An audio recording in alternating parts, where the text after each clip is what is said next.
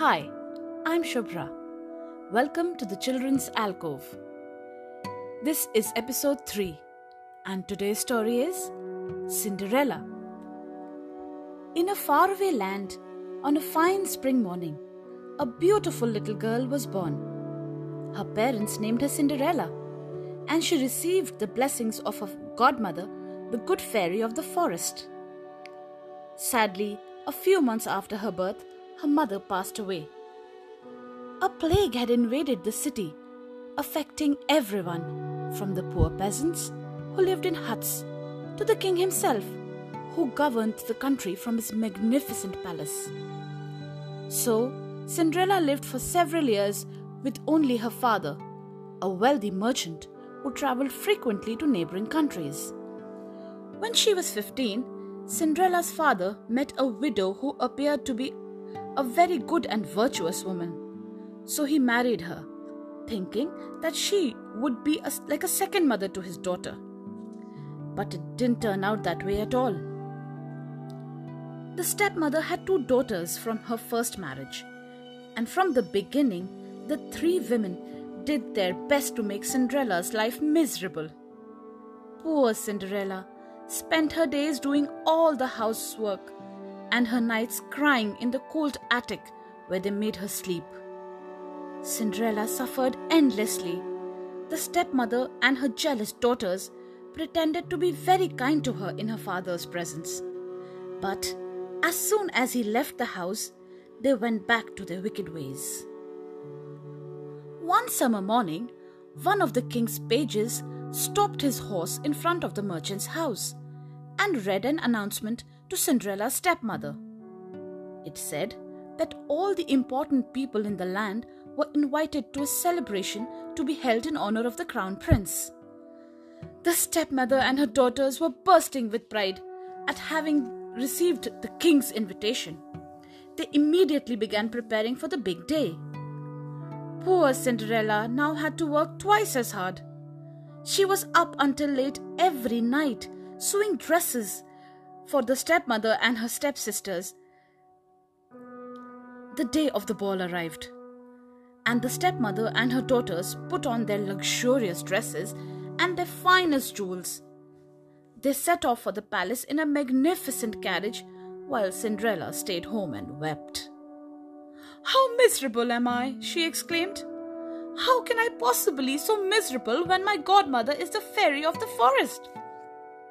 Immediately, her fairy godmother appeared before her, shimmering brightly and holding a magic wand in her right hand. "I have been waiting for you to call me so that I may help you," she exclaimed. "Now I will make all your wishes come true. Go to the garden and bring me the biggest pumpkin you can find." Cinderella did as she was told. As soon as she put the pumpkin down on the ground, the fairy godmother touched it with her magic wand and it turned into a splendid and lavish carriage. Then she pointed at some mice nestled under a basket and turned them into 8 spirited horses. Next, she found a family of lizards that lived among the rocks and transformed them into handsome footmen. "Now it's your turn," announced the fairy godmother. Instantly, Cinderella found herself dressed in the most magnificent dress she could imagine. When she entered the palace ballroom, everyone stood aside to let her pass, because she looked like a true princess. Once he laid eyes upon her, the prince did not want to dance with anyone else. Everyone was terribly jealous, especially the stepmother and her daughters.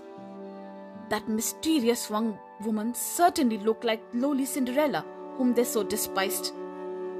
Following her fairy godmother's instructions, Cinderella left the palace before the clock struck midnight.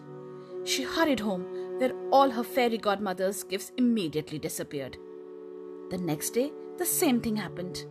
Again, Cinderella was the star of the ball and admired by everyone. But on the 3rd night, she was so busy dancing that she nearly forgot about the fairy godmother's warning. Just when the clock was about to strike 12, she ran out of the palace and in her haste lost one of her glass slippers. The prince followed her, but only to trace her shoe that had fallen on the palace steps. He vowed to search the entire kingdom until he found her. By the time Cinderella got home, she was barefoot, with one shoe in her hand and the other at the palace. She had neither a carriage, nor a footman, nor a fancy gown. All those things had vanished as if it were a dream. The days passed, and Cinderella only had a glass slipper to remember the time she had spent at the palace. But one morning, the king's page knocked at the door and announced, "By order of the crown prince, we are searching the kingdom for a girl who wore this glass slipper to the ball." Cinderella's stepsisters hurried to try the marvelous slippers, but their big feet would not fit in the delicate shoe. "You have to try it on too," said the page to Cinderella. "That will hardly be necessary," cried the stepmother. "She is only a servant." "The order applies to every young girl in the kingdom," replied the page.